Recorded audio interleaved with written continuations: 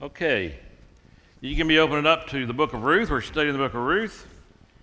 Today we're going to be looking at chapter 3, and then we'll have one more lesson in Ruth next week. We'll look at chapter 4, and then I think we're going to start a study of the book of Galatians. So I think that'll be a good study. It will go on for a while. We'll probably go at least 2 quarters in Galatians. So I know we just got out of Ephesians and we did Colossians before that, and now we're going to do Galatians. I think you're going to see a lot of similarities in all these letters because Paul was dealing with similar issues in all of them, right? So hopefully you'll be looking forward to that study.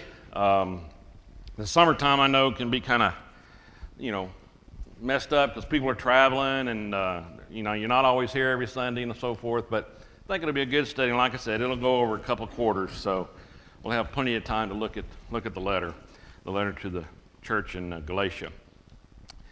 All right, well, as we have been studying the book of Ruth, we've studied in chapter 1, we looked at Ruth and her willingness to be a servant to her mother-in-law, her in-laws. We talked about how she was willing to go, right?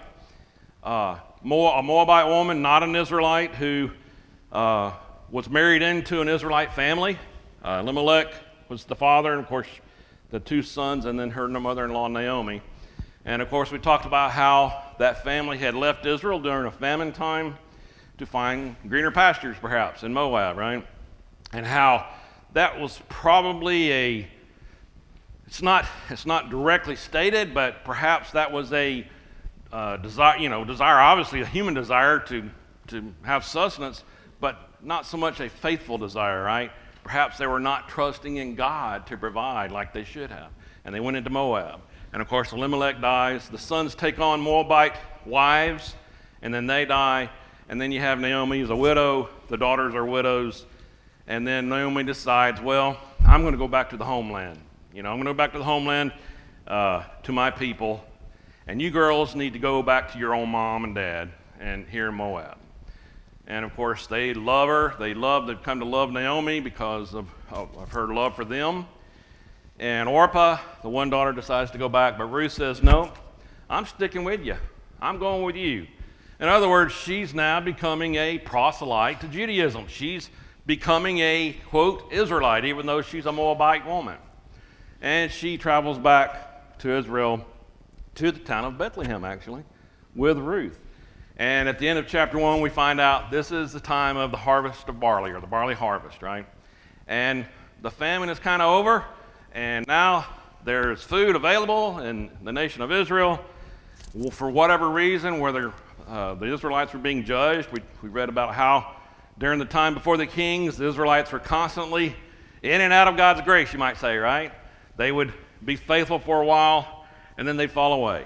And then God would bring judgment on them, and they would be oppressed for a while. Perhaps at one time we read about King Eglon of Moab actually oppressed the Israelites for 18 years. And then he'd have to raise up a judge to lead them back to their liberty and God's graces. So we have this going on. Perhaps that's why they're coming back, that God is now providing a great harvest for them.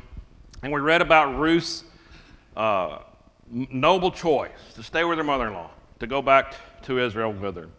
And then we also read last week in chapter 2 about her willingness to help her mother out, right? Help her mother-in-law out, to glean, her lowly service, right? To glean in the fields to provide sustenance for her and her mother-in-law. Both widows, both having the right to go into the fields, as we read about the law, where those who had fields were to leave the corners of the fields alone, so those who were fatherless or widows could come into the fields and glean for their own sustenance, right? That's the way that God provided for those who had that need. And so she did that, and she ends up gleaning in the field of Boaz. Boaz, a very wealthy man, and we found out last week who was actually a relative of Naomi, right? And therefore a relative of Ruth through marriage, right? So Ruth happened to be gleaning in the field of Boaz, and we find out that Boaz happens to notice her. And he inquires of the workers that he has in the field, who is this strange woman? Who is this person? And of course they tell her, well, tell him that she's a Moabite woman, but she has great virtue. She's a great worker. And he takes an interest in her and has her come to the table with the workers and feeds her and tells the men not to touch her, not to mess with her, and allows her to work following other workers, allows her to glean following other workers, even to the point where he tells his workers to be a little clumsy out there. Let some more grain fall for her, right? A little extra grain fall on the ground so she can get that. And she ends up going back to Naomi at the end of chapter 2 there, right? With a ephah of barley, which we said was around 30 to 50 pounds. And remember in the first chapter, Naomi is saying, I am going back to Israel because God has dealt bitterly with me. My husband has died, my sons have died. And that's when she's telling Ruth and Orpah that don't go back with me. I can't provide for you. I can't provide a husband for you. I'm too old. I can't get a husband for you. You need to go back to your families. And that was when Ruth made that choice to come with her. And so now Naomi sees what Ruth has gleaned, and she's saying now, she's rejoicing. God is showing favor. I'm rejoicing. She's very glad of what's happening here. And she realizes, perhaps Ruth doesn't, that she's gleaning in the field of Boaz, who Naomi knows is a relative. And that's going to play an important role in what we're going to read today, right? So we have Ruth gleaning in the field of Boaz, bringing home some food for her and Naomi. And Naomi's thrilled with this. And remember, at the beginning, we read the genealogy of King David, right? And Ruth ends up telling a little bit about the end of the story before we get there. But Ruth ends up in the genealogy of King David, right? And ultimately, since she is in the genealogy of King David, who else is she in the genealogy of? Jesus Christ. So, a Moabite woman who ends up being an ancestor of the Lord. All right, let's read chapter 3, beginning in verse 1. Ruth chapter 3. Then Naomi, her mother-in-law, said to her, My daughter, shall I not seek security for you, that it may be well with you? Now Boaz, whose young women you were with, is he not our relative? In fact, he is winnowing barley tonight at the threshing floor. Therefore, wash yourself and anoint yourself and put on your best garment and go down to the threshing floor. But do not make yourself known to the man until he has finished eating and drinking. And then it shall be when he lies down that you shall notice the place where he lies, and you shall go in, uncover his feet, and lie down. And he will tell you what you should do. And she said to her, All that you say to me, I will do. So she went down to the threshing floor and did according to all that her mother-in-law instructed her. And after Boaz had eaten and drunk, and his heart was cheerful, he went to lie down at the end of the heap of grain. And she came softly, uncovered his feet, and lay down. Now it happened at midnight that the man was startled and turned himself, and there a woman was lying at his feet. And he said, Who are you? And so she answered, I am Ruth, your maidservant. Take your maidservant under your wing, for you are a close relative. And then he said, Blessed are you of the Lord, my daughter, for you have shown more kindness at the end than at the beginning, in that you did not go after young men, whether poor or rich. And now, my daughter, do not fear. I will do for you all that you request, for all the people of my town know that you are a virtuous woman. Now it is true that I am a close relative. However, there is a relative closer than I. Stay this night, and in the morning it shall be that if he will perform the duty of a close relative for you, good, let him do it. But if he does not want to perform the duty for you, then I will perform the duty for you, as the Lord lives. Lie down until morning. So she lay at his feet until morning, and she arose before one could recognize another. And then he said, Do not let it be known that the woman came to the threshing floor. Also he said, Bring the shawl that is on you and hold it. And when she held it, he measured six ephahs of barley and laid it on her. Then she went into the city. When she came to her mother-in-law, she said, Is that you, my daughter? And then she told her all that the man had done for her. And she said, These 6 ephahs of barley he gave me, for he said to me, Do not go empty-handed to your mother-in-law. And then she said, Sit still, my daughter, until you know how the matter will turn out. For the man will not rest until he has concluded the matter this day. All right, it's getting interesting, isn't it? To say the least. Naomi's now doing something that A lot of moms do, right? Maybe not so much mother-in-laws usually, but Naomi and Ruth have a motherly and daughterly relationship. She's kind of making a match here, isn't she? Kind of contriving to find Ruth a husband, even though she had told her, remember, in Moab, I can't provide a husband for you. I can't do this. I can't have a son for you. I'm too old. But now she sees an opportunity. She knows Boaz is a relative, and she knows about the levirate law, the law of the levirate levirate law that said a next of kin was to provide for a widow when the brother had died, the husband had died. Naomi's concerned for Ruth's security. We read there in verse 1 talking about her security and well-being, and that in the King James Version really implies the benefits found in a marriage. Okay, so she's worried that she's not married, that she's still a widow. Here she is, still a young woman, and she's very available and could marry again. So in that time, obviously, we know that marriages were usually arranged. In fact, let's read about that a little bit. Go over to Judges chapter 14. Let's read a few verses there. That's one book back. Should be easy to get there. And let's see what Samson did back in his time when he was looking for a wife. Judges 14, verse 1, it says, Now Samson went down to Timnah and saw a woman in Timnah of the daughters of the Philistines. So he went up and told his father and mother, saying, I've seen a woman in Timnah of the daughters of the Philistines. Now therefore, get her for me as a wife. So I guess you could go to your parents and say, I found this lady here, go get her for me. Can you imagine doing that today? Well, I don't know, maybe some of you did, I don't know. Then his father and mother said to him, Is there no woman among the daughters of your brethren or among all my people that you must go and get a wife from the uncircumcised Philistines? I could just hear that conversation.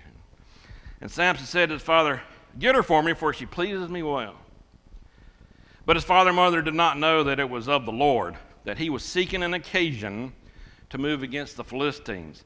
Oh, now we know the rest of the story. For at that time the Philistines had dominion over Israel. So Samson went down to Timnah with his father and mother and came to the vineyards of Timnah. And you know the rest of the story there. The lion comes out. Through God's power, Samson is able to just kill the lion. And then you know the rest of the story. Not going to get into all that. But we see here that that's the way marriages were done. They were pretty much arranged at the time. The parents would find a wife for their sons. Or perhaps the mother-in-law would, through a little planning, I don't want to say conniving, that's not a good word for it really, but she figured out a way, hey, I know about that levirate law, and I know about Boaz, and maybe if you go over there and kind of take a bath, put on some good-looking stuff, jewelry or whatever, adorn yourself well, or anoint yourself, it says here, wear your best garment, he might pay a little more attention to you. Now, ladies, I don't know about putting on the best garment or adorning myself, but I can't imagine any of you ever did that just to go out to a threshing floor. Or maybe you did it to the corn patch. Anybody ever get themselves gussied up so they could go see a fella who was working out in the field?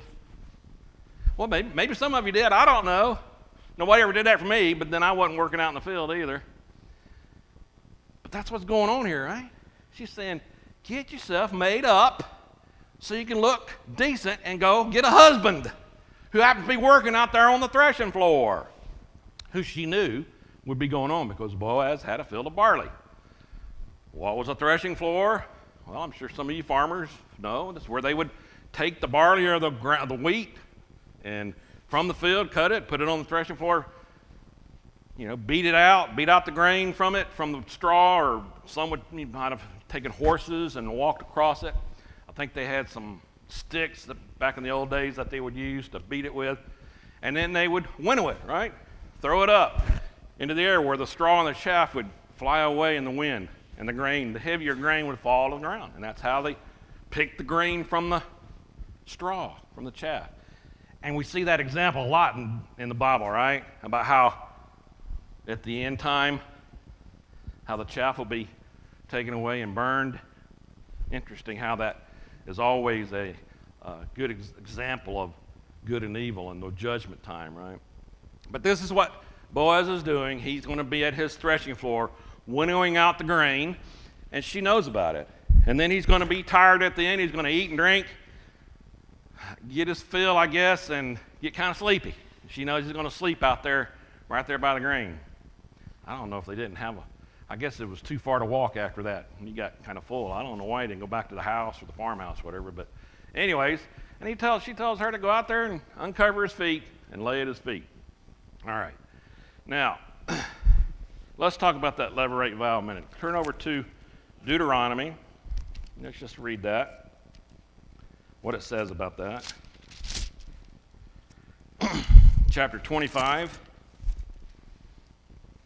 And let's begin in verse 5. It says, if brothers dwell together, and one of them dies and has no son, the widow of the dead man shall not be married to a stranger outside the family. Her husband's brother shall go into her, take her as a wife, and perform the duty of a husband's brother to her. And it shall be that the firstborn son which she bears will succeed to the name of his dead brother, that his name may not be blotted out of Israel. But if the man does not want to take his brother's wife, then let his brother's wife go up to the gate to the elders and say, my husband's brother refuses to raise up a name to his brother in Israel. He will not perform the duty of my husband's brother. Then the elders of the city shall call him and speak to him. But if he stands firm and says, I do not want to take her, then his brother's wife shall come to him in the presence of the elders, remove his sandal from his foot, spit in his face, and answer and say, so shall it be done to the man who will not build up his brother's house, and his name shall be called in Israel, the house of him who had his sandal removed. God forbid you ever had that name on your house. The house in Israel that had his sandal removed. But that is very scriptural, is it not? And that's what was supposed to happen. So, I don't wear sandals, thankfully. But I guess that could be a shoe too, right? And I don't remember ever anybody having my sandal removed for anything, but I think that still goes on out in the world. I don't know if you remember a few years ago when Bush was still president and he was at something in the Middle East and some guy got in there and threw his shoe at him. Remember that? And there was something about that's an Islamic thing where if you throw your shoe at somebody, that's like the most disgraceful thing you can do to them or something. So there was something about sandals being removed and feet and shoes being thrown or whatever that was considered bad in the Middle East or whatever. So this is what we have here. We have the levirate vow that says if your brother dies and leaving without an heir or a son, without an heir, you as a brother could go in and provide a surrogate husband, I guess you might say, as we know today. And if he has a son, that son would keep the dead brother's name, that they might continue that name in Israel. So that's what we're talking about here. This is something that Naomi knows all about, and she's trying to find a way to send Ruth and get Boaz as a husband. And as we get to the end of the story, we'll see a little more about what we know about Boaz and how Naomi knew certain things were going to happen because of that. All right, so Ruth is told to wash, anoint herself, and put on her best garment. And she's told to wait till Boaz has eaten and fallen asleep, and then to sit at his feet. All right. Now, some would interpret this, uncovering his feet, right, laying at his feet, as euphemisms for indecency, immorality, right, sexual immorality. Some scholars try to say that, all right. Now, we've already read, though, that Ruth is a virtuous woman, right? And by the way, if you read the text, it doesn't make a lot of sense to think that. First of all, Boaz is asleep, and even uncovering his feet doesn't wake him up. Now, if I was laying in my bed and somebody came in there and uncovered my feet, I'd be jumping out of bed immediately, looking for my gun. Well, maybe not looking for my gun, but at least pretty startled, right? Apparently, he's such a deep. What was that? Yeah, pretty much such a deep sleep that it doesn't even wake him up until around midnight. I don't know. He started snoring or something, and he woke himself up, and there was a woman there. And he's going, what is going on? But then he goes on to say, try to protect her, right? Preserve her virtuosity. Preserve her integrity, right? And you can see that this may not look too good, that this woman's come out here, and if anybody sees it, well, they're going to think the worst, right? Obviously. So many have tried to say that that was an act of immorality. Such an act of boldness perhaps suggested that, but the text doesn't say that. The text doesn't suggest that. In fact, Ruth obeys Naomi's advice here. She consents to follow her advice, knowing that perhaps Naomi loves her and knowing that Naomi is perhaps trying to provide for her. Well, in fact, she says that. She says, take your maid under your wing. And I think it's in the NSRV where it actually says, or spread your cloak over your maid. In other words, this was a phrase in that region to say, it really is a proposal of marriage. Take me as your wife, okay?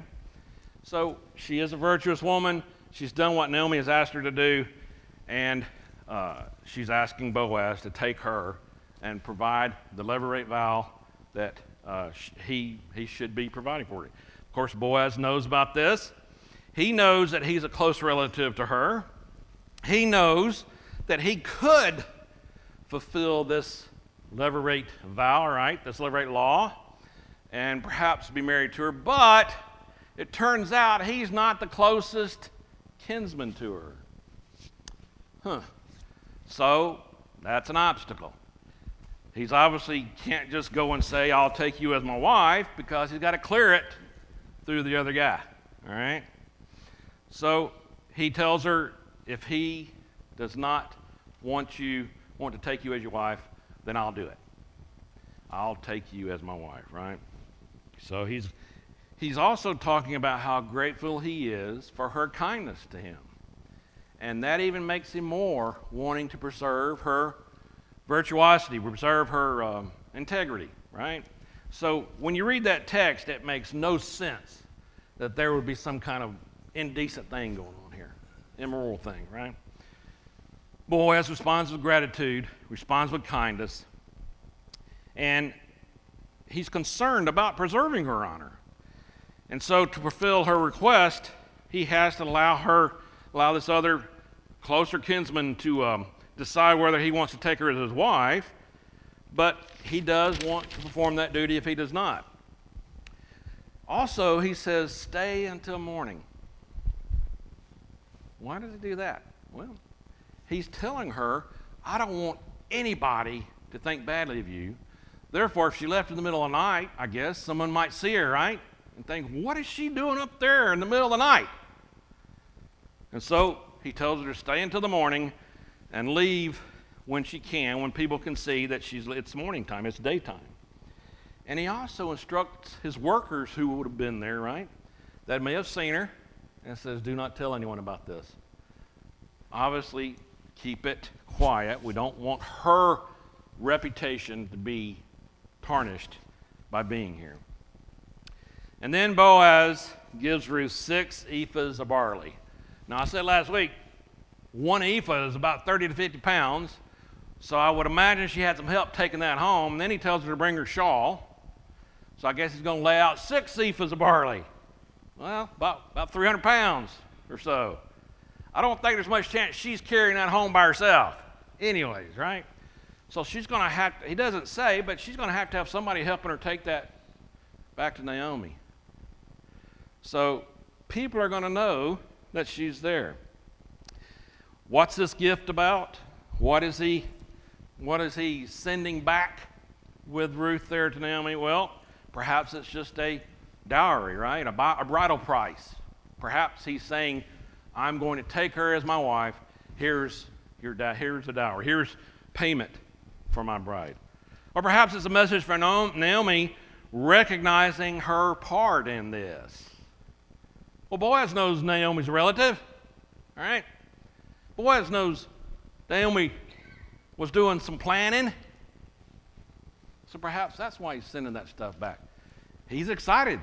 He had already noticed Ruth, for whatever reason, her beauty perhaps, her willingness to work so hard in the field, her willingness to follow her mother-in-law wherever she went, her willingness to obey the one true God and give up all the gods that she had had in Moab. Perhaps he knows about that. Perhaps it's just a cover for Ruth, should anyone see her, implying that she'd been working in the field all night. And I guess they would do that, right? Some of those widows or strangers or those who were orphans would come in the middle of the night, perhaps under the moonlight, to glean. Perhaps that's all it was for, to show that she had been working in the field. Or simply a gift from the betrothed. Perhaps it's just a gift from a fiancé to his fiancée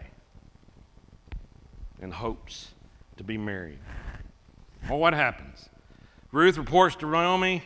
Ruth tells all that Boaz has done for her, and she explains about the 6 ephahs of barley. And what's Naomi say? She doesn't outright say it, but she knows who Boaz is. She knows about Boaz, and she says, just be patient. He'll take care of it. Just be patient. Give him a little time. In fact, he'll have it done by the end of the day. She knows about him. Interesting, right? She knows what Boaz is all about. She's confident that he's going to take care of this immediately. So, yeah, we can characterize Naomi as a matchmaker. You know, maybe she's a conniver. But she has a duty as a parent to take care of her daughter-in-law, right? A motherly relationship is going on there. She's certainly come up with a plan for her daughter-in-law or daughter to be married, to have a husband. And she correctly anticipated the way Boaz would respond. It was probably you could say a risky proposition. I mean, if she goes up there in the middle of the night like that and he doesn't like it, he could probably, I don't know, have her put away. I mean, he's a wealthy guy. He's a pretty prominent individual. Everybody knows who Boaz is, right? If he didn't like the situation, he could have had her, I don't know, marked, perhaps. But Naomi knew about his integrity, his character. And she knew how things were going to turn out. Scholars, as I mentioned, have debated about whether something immoral went on there. There is, in your outline, in the conclusion there's a good write-up. I'm going to read this. This is from F.B. Huey from the Expositor's Bible. And I'm going to read this because I would imagine if you were discussing Ruth with somebody today that knew anything about Ruth, one of the first things they're going to say, yeah, there had sexual morality in the Bible. That was going on, in the world. And people in the world would think that, but this is from Huey. He says, those who interpret a sexual relationship in the events reflect their 20th century cultural conditioning, all right? They're looking at it from the viewpoint of the way things are today and the sexual promiscuousness that goes on. They fail to appreciate the element of Ruth's trust that Boaz would not dishonor her whom he wanted for his wife. They fail to appreciate the cultural taboos of Ruth's time that would have prevented a man of Boaz's position from taking advantage of Ruth, thereby destroying her reputation and perhaps endangering his own. Biblical writers were not squeamish. And this is interesting. Biblical writers were not squeamish about describing sexual encounters. I mean, you read about it all over the place, right? But the writer of Ruth has deliberately refrained from saying there was a liaison between Ruth and Boaz. If read carefully and with sensitivity, it becomes clear that he was saying just the opposite here. Both Ruth and Boaz acted virtuously in a situation they knew could have turned out otherwise. Chastity was not an unknown virtue in the ancient world. I know we tend to think that, right? We tend to think that we're living in the most heathen, sexually immoral times it's ever been. But you go back to the Old Testament, you can read about some pretty nasty times. In fact, you can go through world history and read about what the Romans were doing with children. All kinds of accounts of stuff like that. This is not anything new. We read that in Ecclesiastes, right? Everything that you can think of has already been done under the sun, right? So these are not times when this was not going on. It could have very easily. But the account there is that Boaz had great character, and he loved Ruth. He was so impressed by her kindness toward him that she did not go out after younger men, apparently here implying that Boaz was an older man.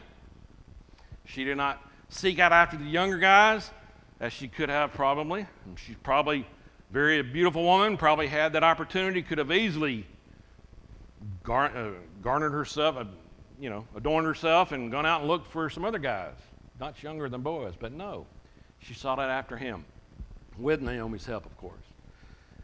So for someone to say that about this situation, I think is very mistaken. I don't think there's any hint that anything was going on here. But the moral, really, of this chapter that I want you to see is we are struck here, or we really are struck here by the noble character that's shown by Boaz. I mean, think about that. A woman comes to and uncovers your body, or your feet at least. I mean, he could have taken advantage of that situation very easily, right? But he didn't. He wanted things to be done appropriately, morally, according to God's will. We don't hear much about that today anymore, do we? Everything you see in TV, everything you hear about people you work with, their kids are all just shack up. Marriage is just, we might get married one day. We're going to live together for a few years, see if it works out. That's the way it is in the world these days. I have colleagues at work. Their children, I know them well. Lived with their mates before they got married. These things just aren't normal anymore. It's the way of the world. In fact, for my children who knew that they couldn't do that until they were married, it's an anomaly. And they saw that. They can see that too, right? The world is dying. It's going to, where? Hell in a handbasket, you might say, right? And as Christians, we have to remain with our character. What were you going to say? Steadfast, yes. I was trying to think of how you say integritus or whatever. I couldn't think of the word. The word integrity means what? When you use the word integrity, what are you saying basically? That you're doing what's right, okay? But if you actually look at the word integrity, the term means doing what you say you're going to do. And that's a little bit different than the word character would be, right? It's very similar, but character is more about, I've always heard it phrased as character saying someone has character doing the right thing when nobody's looking, right? And integrity is kind of the same thing, but character would say, I know what's right, I'm always going to do what's right no matter what. Integrity says, if I'm out preaching to people, I'm going to live the way I'm preaching. A little bit different, but very similar. Boaz is not necessarily preaching, but he knows the law. He knows if he takes advantage of Ruth in this situation, it's wrong. It's sinful. It's immoral. Therefore, because of his character, he's not going to do that. He's going to obey the Lord. And by the way, he says, and there's another guy closer to you. I can't do anything until he says no. Now, could Boaz have just avoided all that? Well, probably. He's a pretty prominent guy. He probably could have gone to someone and said, I'm marrying this woman. I don't want to hear it. and paid people off. He had to. He was wealthy, right? But he doesn't. He follows the law. And as I mentioned before, Boaz and Ruth are in the genealogy of the Lord. How else would you consider him to be? Yeah, we have examples. King David, of course, had a mishap there with Bathsheba, right? And he's in the genealogy of the Lord. So these people aren't perfect. But in this case, we're showing the great integrity of Boaz. So much so that Naomi knows what he's going to do. No doubt. She knows exactly what Boaz is going to do because she knows his character. And you can imagine how that applies to us, right? Right? If we have great character, if we are living according to the way we're preaching, if we have great integrity, then people are going to know that, right? And guess what? They're going to come to you when they need help because they know you're going to help them. They know because of your great character and integrity, you're going to come through for them. You're not going to ditch them and say, get out of here, or do something wrong. I know you're not perfect. Nobody here is saying you're perfect. But through your character, the character like Boaz has here, you make a great example for the Lord. I preached that many times in here. I know I'm preaching a little bit now, but that's the truth. And that's what I hope you get out of this lesson today. Integrity Boaz made it possible for Naomi to plan her risky proposition. But really and truly, Naomi was probably 99.99999% sure that Boaz was going to do what she thought he was going to do.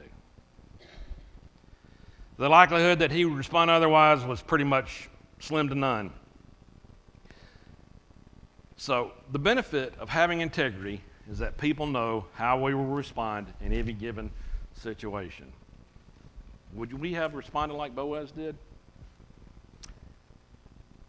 Not say, yeah, now. Some of you older gentlemen, when you were younger, perhaps before you were married, would you have responded like Boaz there? I don't know. Interesting question, isn't it? Something we should be considering perhaps more often than we do. You see, your character shows who you really are, right? Shows who inside you really are and who God sees you as, right? We can't see the heart, God can. Character comes from the heart. Integrity comes from the heart. So,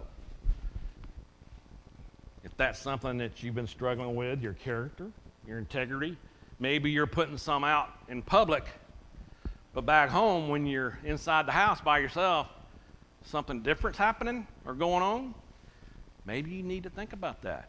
Maybe you need to think about making a change. I know, starting to preach, trying not to do that.